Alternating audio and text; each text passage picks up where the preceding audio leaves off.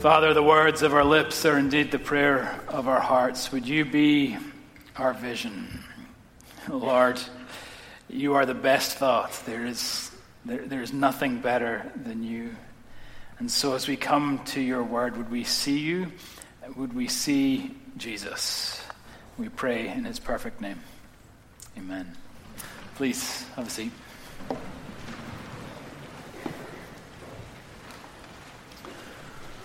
Well, friends, I invite you to turn with me to the book of Revelation. This is the last book of the Bible. Revelation chapter 3, we're going to read starting in verse 14. If you have a Pew Bible there, you'll find this on page 1030. Revelation, as I said, is the last book of the Bible. It's the summit of the Bible, and as we approach this peak, we often feel like the top is covered in mist. It's certainly a mysterious book, and it's easy to feel, a little altitude sickness as we come to these pages. But we should be bold, I think, to press on. Why? Because this is an amazing book. And the purpose of this book is actually a very practical one. It's to provide comfort.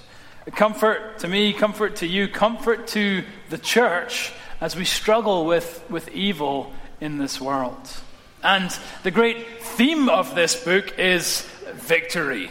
Christ's victory over evil, and through our union with him, the church's victory over evil. Following our captain, we are more than conquerors, the scriptures assure us. Now, at the start of this book of Revelation, Jesus writes 7 letters.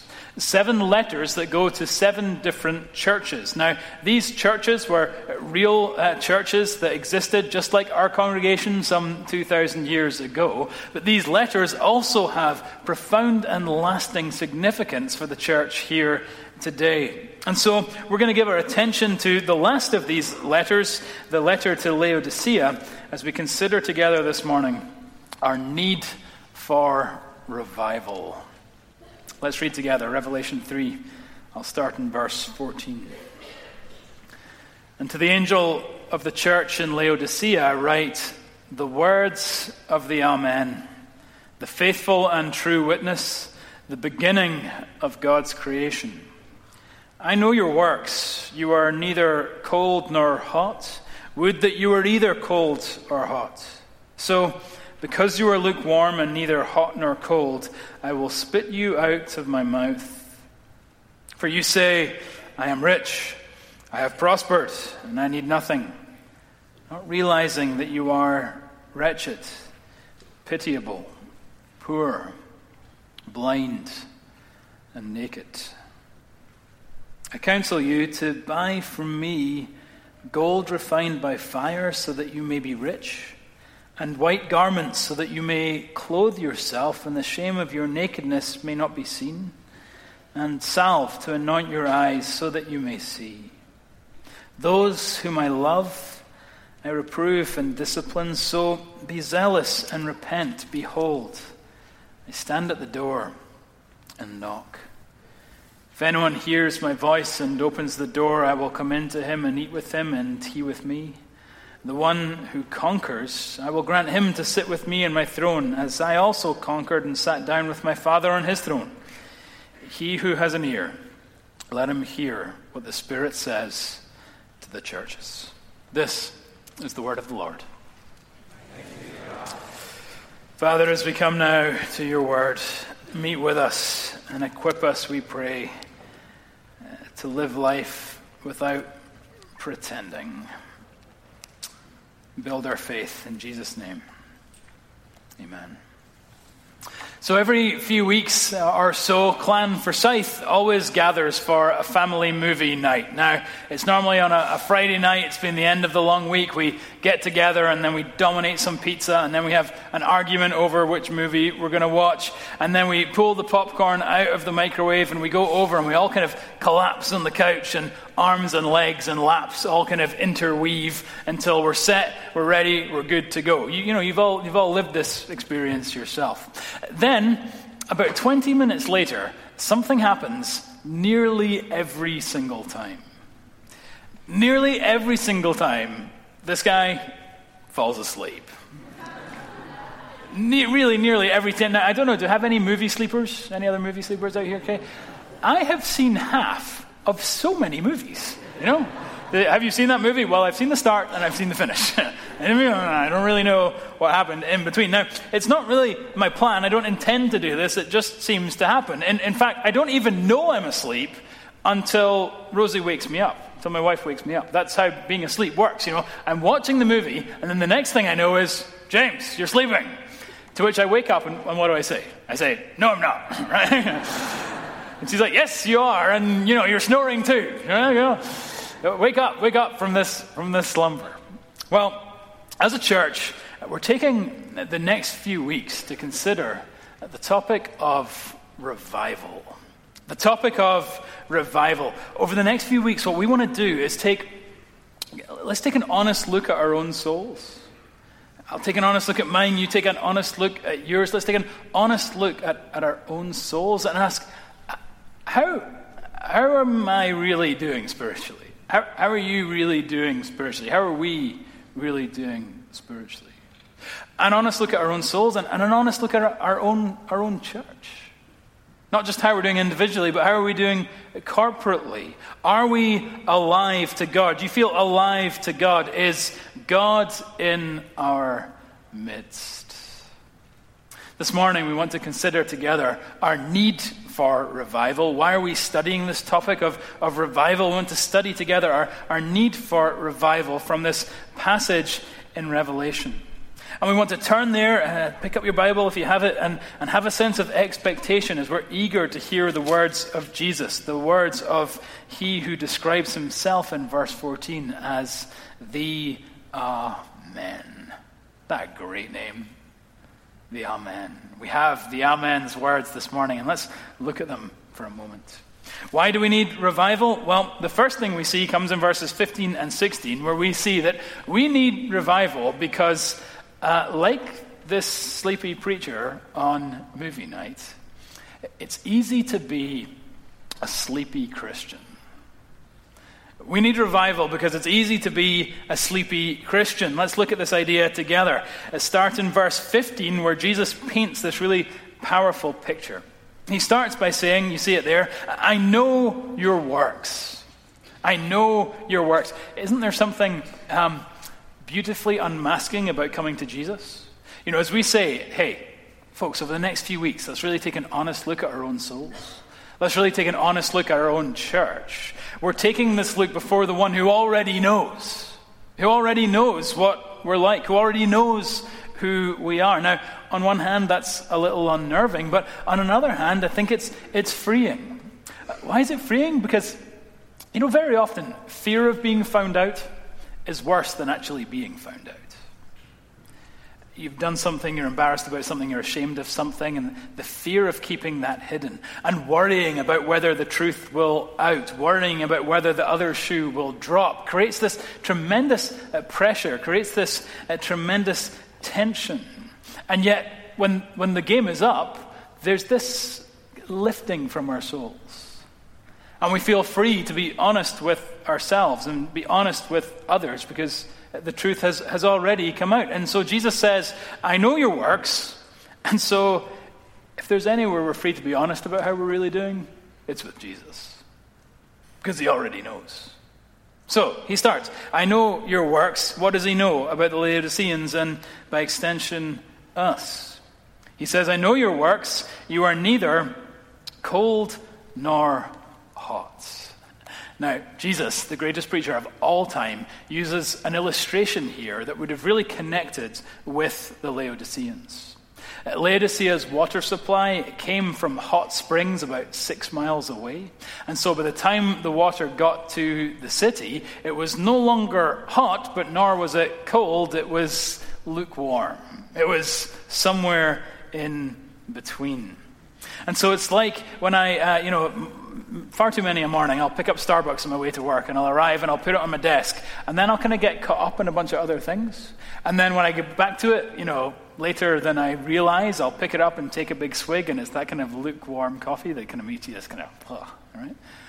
Well, Jesus is saying, your spiritual lives are like your water. Your spiritual lives are like that half-drunk cup of coffee. Tepid, listless, limp.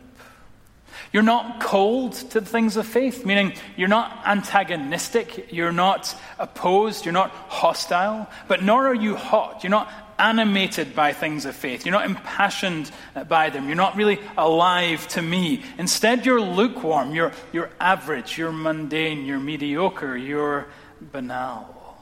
Now, isn't what Jesus says next sort of surprising? Isn't it striking? You see it there in verse 15? Would that you were either cold or hot.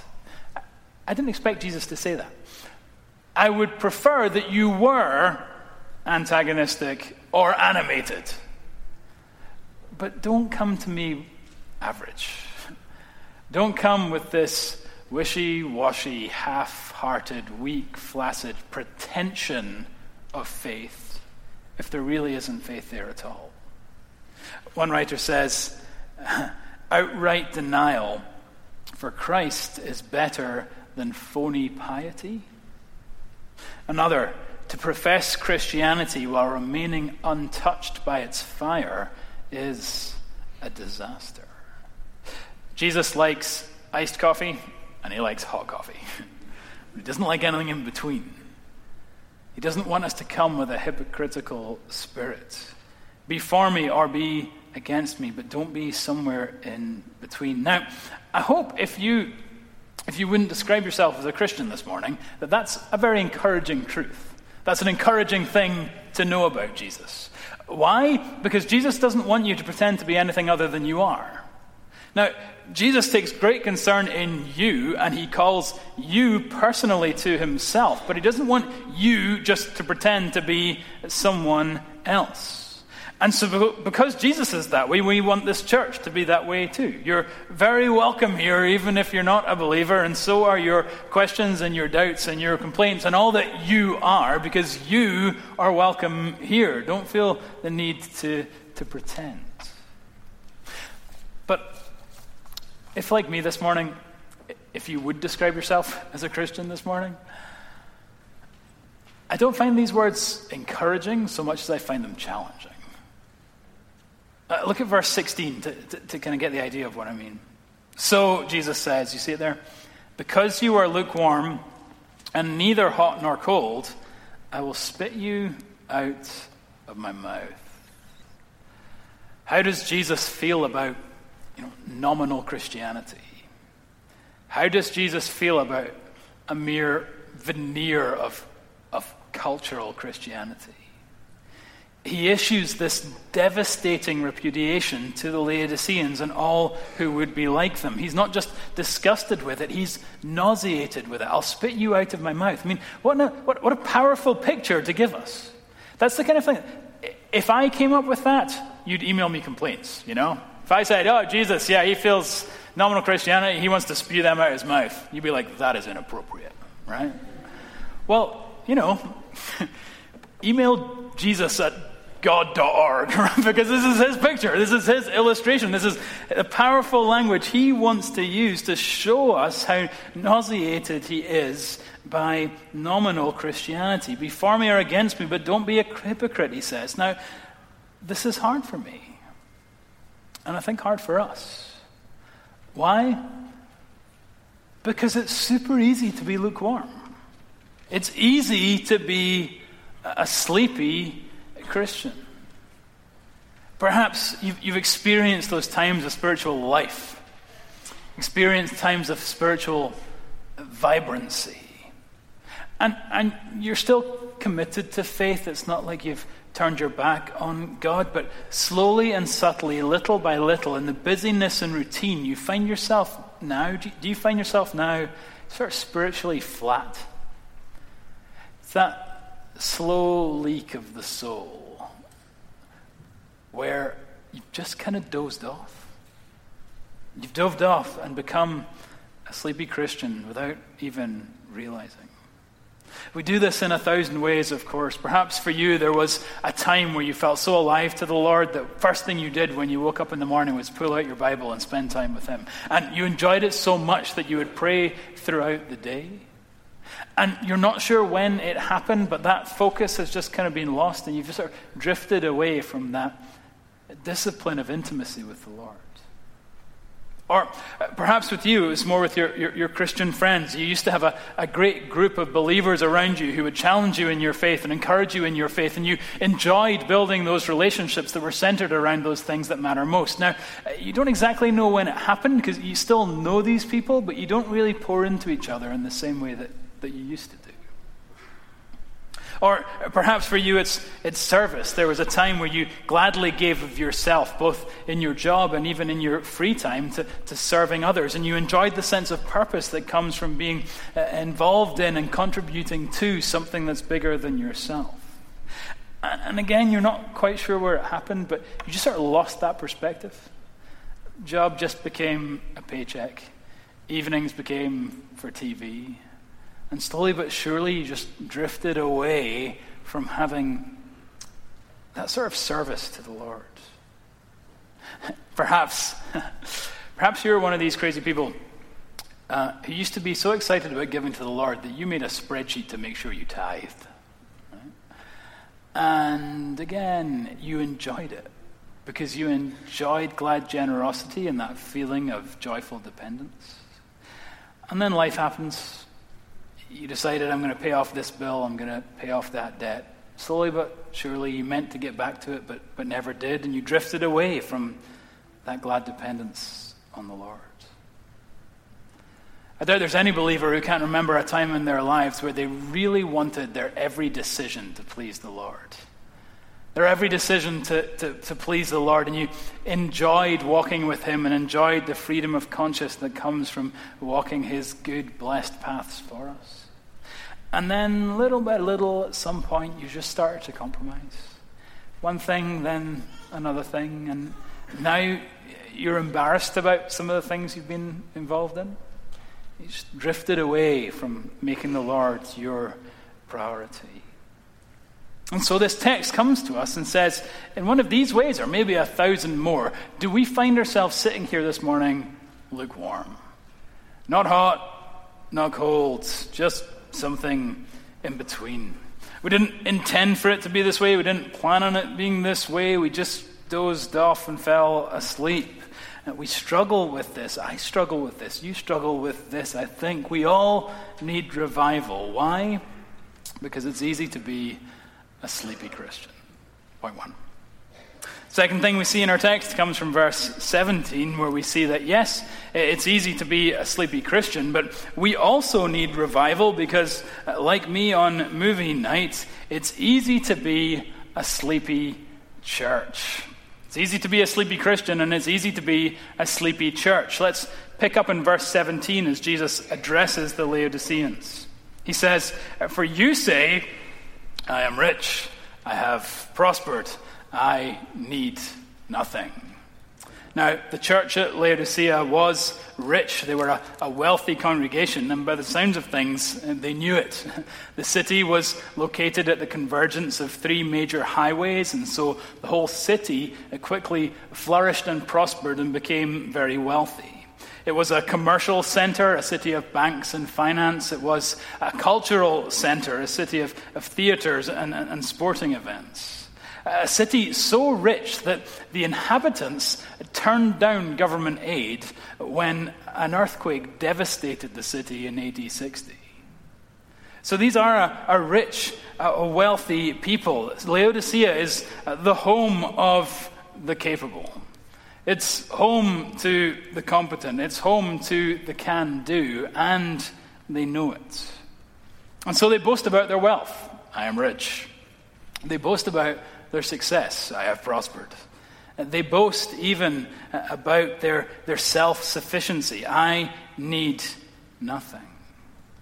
And so what we see is their worldly wealth, their success in outward things, had made them prideful, had made them conceited, had made them almost defiant in a way. Perhaps they imagined that their success was a sign of God's favor to them. You interview a Laodicean church member and they say, "Oh yes, look around, see how blessed we are, see how good we have been." But Jesus, see, he has a different take on them. See the rest of verse 17? "You say these things, not realizing that you are wretched, pitiable, poor, blind, and naked." What a contrast. Jesus says, "You say, but you are." In other words, this is your opinion, but let me introduce you to the facts. This is what you think, but let me give you a dose of reality. You think of yourselves as rich, prosperous, in need of nothing, but in fact you are wretched, pitiable, poor, blind, and naked. Wretched, meaning spiritually miserable and bankrupt. Pitiable, which literally means in need of mercy. Poor, Jesus uses a very interesting word that describes not those who have very few resources, but the poor who have nothing at all. Blind, in the sense that they don't even realize their desperate condition. Naked, which is the Bible's metaphor for shame. Can you picture such a church, one that combines these characteristics? They gather together for worship, wretched, pitiable, poor, blind, and naked. Their wealth, their worldly wealth, has blinded them to their spiritual poverty. Wealth has blinded them to poverty. As a church, they've become comfy, they've become cozy, and they've fallen asleep. Now, I don't know, how do you feel as we reflect on such a church? Because I don't feel smug, I feel danger. I feel a sense of danger. McLean Presbyterian Church, are we not wealthy? Have we not prospered? Do we not need for nothing?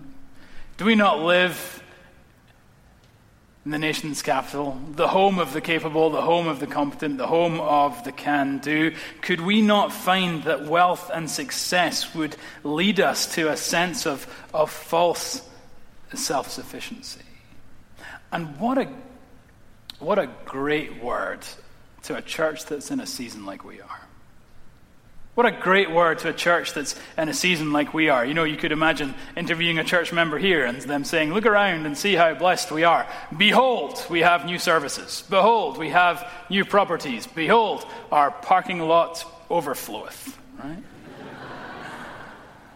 Amen, everyone says. And you see, well, look, of course, these are good things. These are God things. And in fact, you know, in the life of a healthy church, you need to take care of services and properties and parking lots. That's part of it. But it's not the ultimate thing we're aiming for. It's not what we're about as a church. The welfare of my soul and the welfare of your soul is focused on much greater realities than these necessary logistics, necessary as they are. As a church, we're aiming for a true depth of spiritual conversion. And I like the old word, I like conversion. Where we will see people who are far from God, people who don't know the Lord, brought into a relationship with Jesus that changes their life, not just today, but for eternity. That the Lord would really use this church to redirect eternal destinies by His grace. As a church, we're aiming for spiritual conversion. We're also aiming for a sense of spiritual formation. We're aiming to see people who are believers equipped moment by moment, day by day, to follow this Christ with a sense of joy and obedience, with joyful obedience. Because, church, we don't want to be those seeds that were planted in shallow soil, that spring up and then wither. And I don't want my faith to falter. And I don't want your faith to falter. I don't want our faith to falter. I want us to live well and in this family even die well by His grace. We're aiming for spiritual conversion, spiritual formation. We're also aiming for a sense of spiritual usefulness for a people who are following the Lord, to then give ourselves away to our friends, to our neighbors, even to the nations, because we've been given so much by his grace. This passage challenges us. Don't allow your wealth to blind you to your spiritual poverty. Church, don't become comfy. Don't become cozy. Don't fall asleep. Are we awake? Are we awake this morning? If your neighbor's not, now's the time to wake him up, right? Are we awake as a church? It's so easy to be a sleepy Christian. It's so easy to be a sleepy church. And would Jesus not come to us and say, verse 17, McLean, you say you're rich, you say you've prospered, you say you need nothing, but you are wretched, pitiable, poor, blind, and naked. Why do we need revival? Because it's easy to fall asleep as a Christian, as a church. And we want both to be alive to God, individually, corporately. We want to be alive and awake to God. And that's why we're doing this series. We've got a lot of ground to cover over the next few weeks. Now, wouldn't it be terrible if the sermon ended there, We all suck, the word of the Lord, See you next week, right? Well, thankfully, Jesus isn't quite done with us yet. He has something to cover this morning before we wrap up. Something that's for those who are asleep, individually or corporately, as Christians or as a church. The rest of the passage has something else to say, because after issuing this stern rebuke, he picks up again in verse 18. Do you see it there? Jesus continues, I counsel you. We didn't get very far, but don't you love that? Isn't that great? All authority in heaven and earth belongs to him. He could say, I command you. But he doesn't say that. He says, I counsel you. Jesus comes tenderly, graciously, gently. Come now, let us reason together, says the Lord. Well, what are we reasoning about, Lord? He says, you see it there? Buy from me. Buy from me what? Well, first, gold refined by fire, white garments, and salve to anoint your eyes. Come to me, in other words, Jesus says, and buy salvation. Salvation is gold because it makes you rich. Salvation is a garment because it covers up your shame. Salvation is salve because it removes your spiritual blindness. But don't we need to ask, how can we come and buy those things? Jesus, you've just told us that we're wretched, pitiable, poor, blind, and naked. How can we come to you and buy anything? And the prophet Isaiah says, do you not know? Have you not heard? Chapter 55, verse 1. Come, everyone who thirsts, come to the waters. And he who has no money, come buy and eat. Come, buy wine and milk without money and without price. Without money, come to Jesus Christ and buy. We need to buy of Jesus in the sense that we must have a stake in him. We must be found in him. But the price, it's free. We've got to have a stake in him, but we get that stake by grace through faith. The only thing we contribute to our salvation, as David reminded us, is our own sin. We're reminded of this notion of how it's all about him and his work in verse 19, where we see, is there anything better than this? I love this. Jesus comes to lukewarm Christians, to the lukewarm church with whom he's thoroughly nauseated, and he says, verse 19, those whom I love I reprove and discipline. So be zealous and repent. Behold, I stand at the door and knock. If anyone hears my voice and opens the door, I come in to him and eat with him and he with me. Isn't this beautiful? Jesus is saying, if my words sounded harsh, understand, I only say hard things in order to heal. And I love you enough to do that. I love you enough to say hard things in order that you might be healed. And here I am, taking the initiative with those I love to draw you back into relationship with me. Then comes verse 21. You see it? The one who conquers, I will grant him to sit with me on my throne. Now, just stop. What? Okay. I know we're in church. I know we're kind of reading the Bible, but don't gloss over that. We read that again. To the one who conquers, I will grant him to sit with me on my throne, as I also conquered and sat down with my Father on his throne. Jesus is saying, all my blessings, all my benefits, all my riches, the lavish grace that is eternity, I will share with those who are my own. All that belongs to me will belong to them in eternity. Our hope is a future hope where we will truly want for nothing. And so, on the back of all that, Jesus wraps up his letter, wraps up his sermon with a very simple statement of application. You see it there? Verse 22. He who has an ear, let him hear. He who has an ear, let him hear all that I have said. And I wonder this morning if this word is for you. Have you heard? Do you hear this word this morning, this gospel word? It's so easy to be a sleepy Christian. It's so easy to be a sleepy church. But I know, personally, I'm tired of that. And I mean that. I mean personally. I'm tired of being sleepy myself. I'm not tired of you. You're not tired of being asleep? You know, if I ask you, tell me about a time when you were spiritually alive, what comes to mind?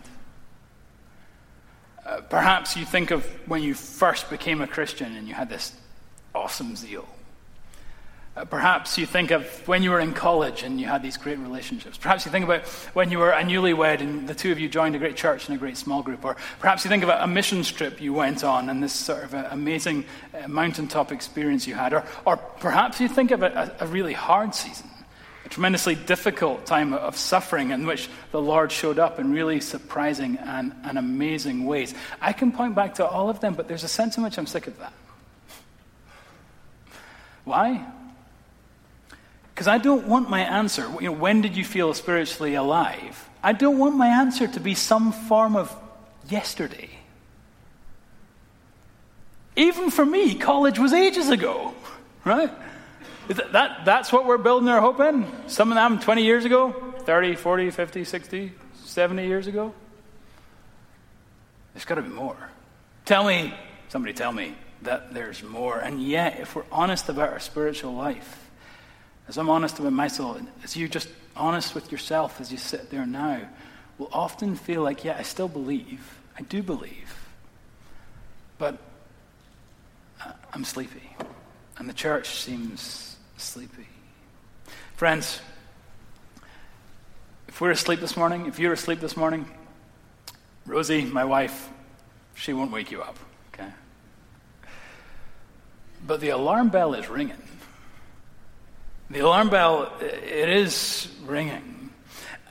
And we need to be careful here because Christ doesn't command us to wake ourselves up. Quick side note here, you've got to be careful. When we talk about things that are convicting to us and give us a sense of our sin and our awareness of it, we need to be very careful what we do with that. Because Jesus doesn't say, wake up and do a better job, or I'll spit you out my mouth. No, Jesus doesn't command that we wake ourselves up. Jesus shows up and wakes us up himself. And do you see his ringtone? See his ringtone in verse 20? The verse says, behold, I am standing at the door and knocking. It's not like Jesus is like, oh, they're still asleep. He stands there.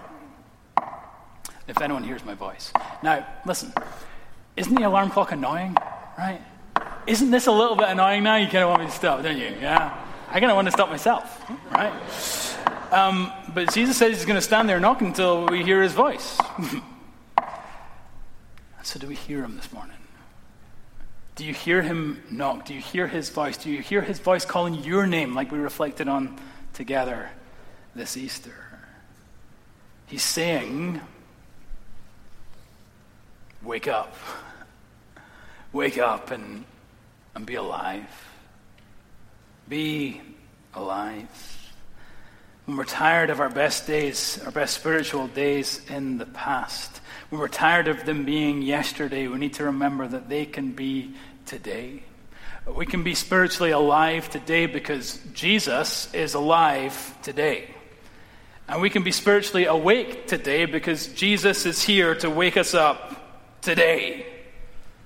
Today. We don't need to wait till tomorrow. Today, he is standing, he is knocking, he is calling our name. And so there is fullness of life, even life everlasting, available to any who have ears to hear. So do we hear him? Personally, corporately, do we hear him? The gospel says we need revival. We need revival because it's easy to be a sleepy Christian. We need revival because it's easy to be a sleepy church. But Christ is here to wake us up. And that is one movie I don't want to sleep through. Amen. Let's pray.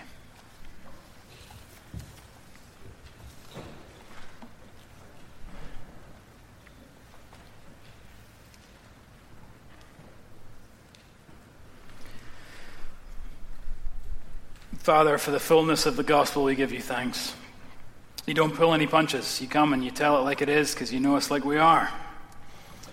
You know our sin, you know our failings, you know our brokenness, you know our half-heartedness. You know what we're really like. And yet you don't end with rebuke. You don't call us to wake up and do better. You stand, you knock, you call our voice till we would wake, that you might come in and dine with us and us with you. This is gospel grace, Lord, that calls us to cast ourselves upon your mercy and to live not merely awake but alive because of your goodness toward us. So bless us, Lord, sleepy Christians, and bless us as a sleepy church, that we might have eyes on those things that matter most and follow you well in this season. We pray in Jesus' name. Amen.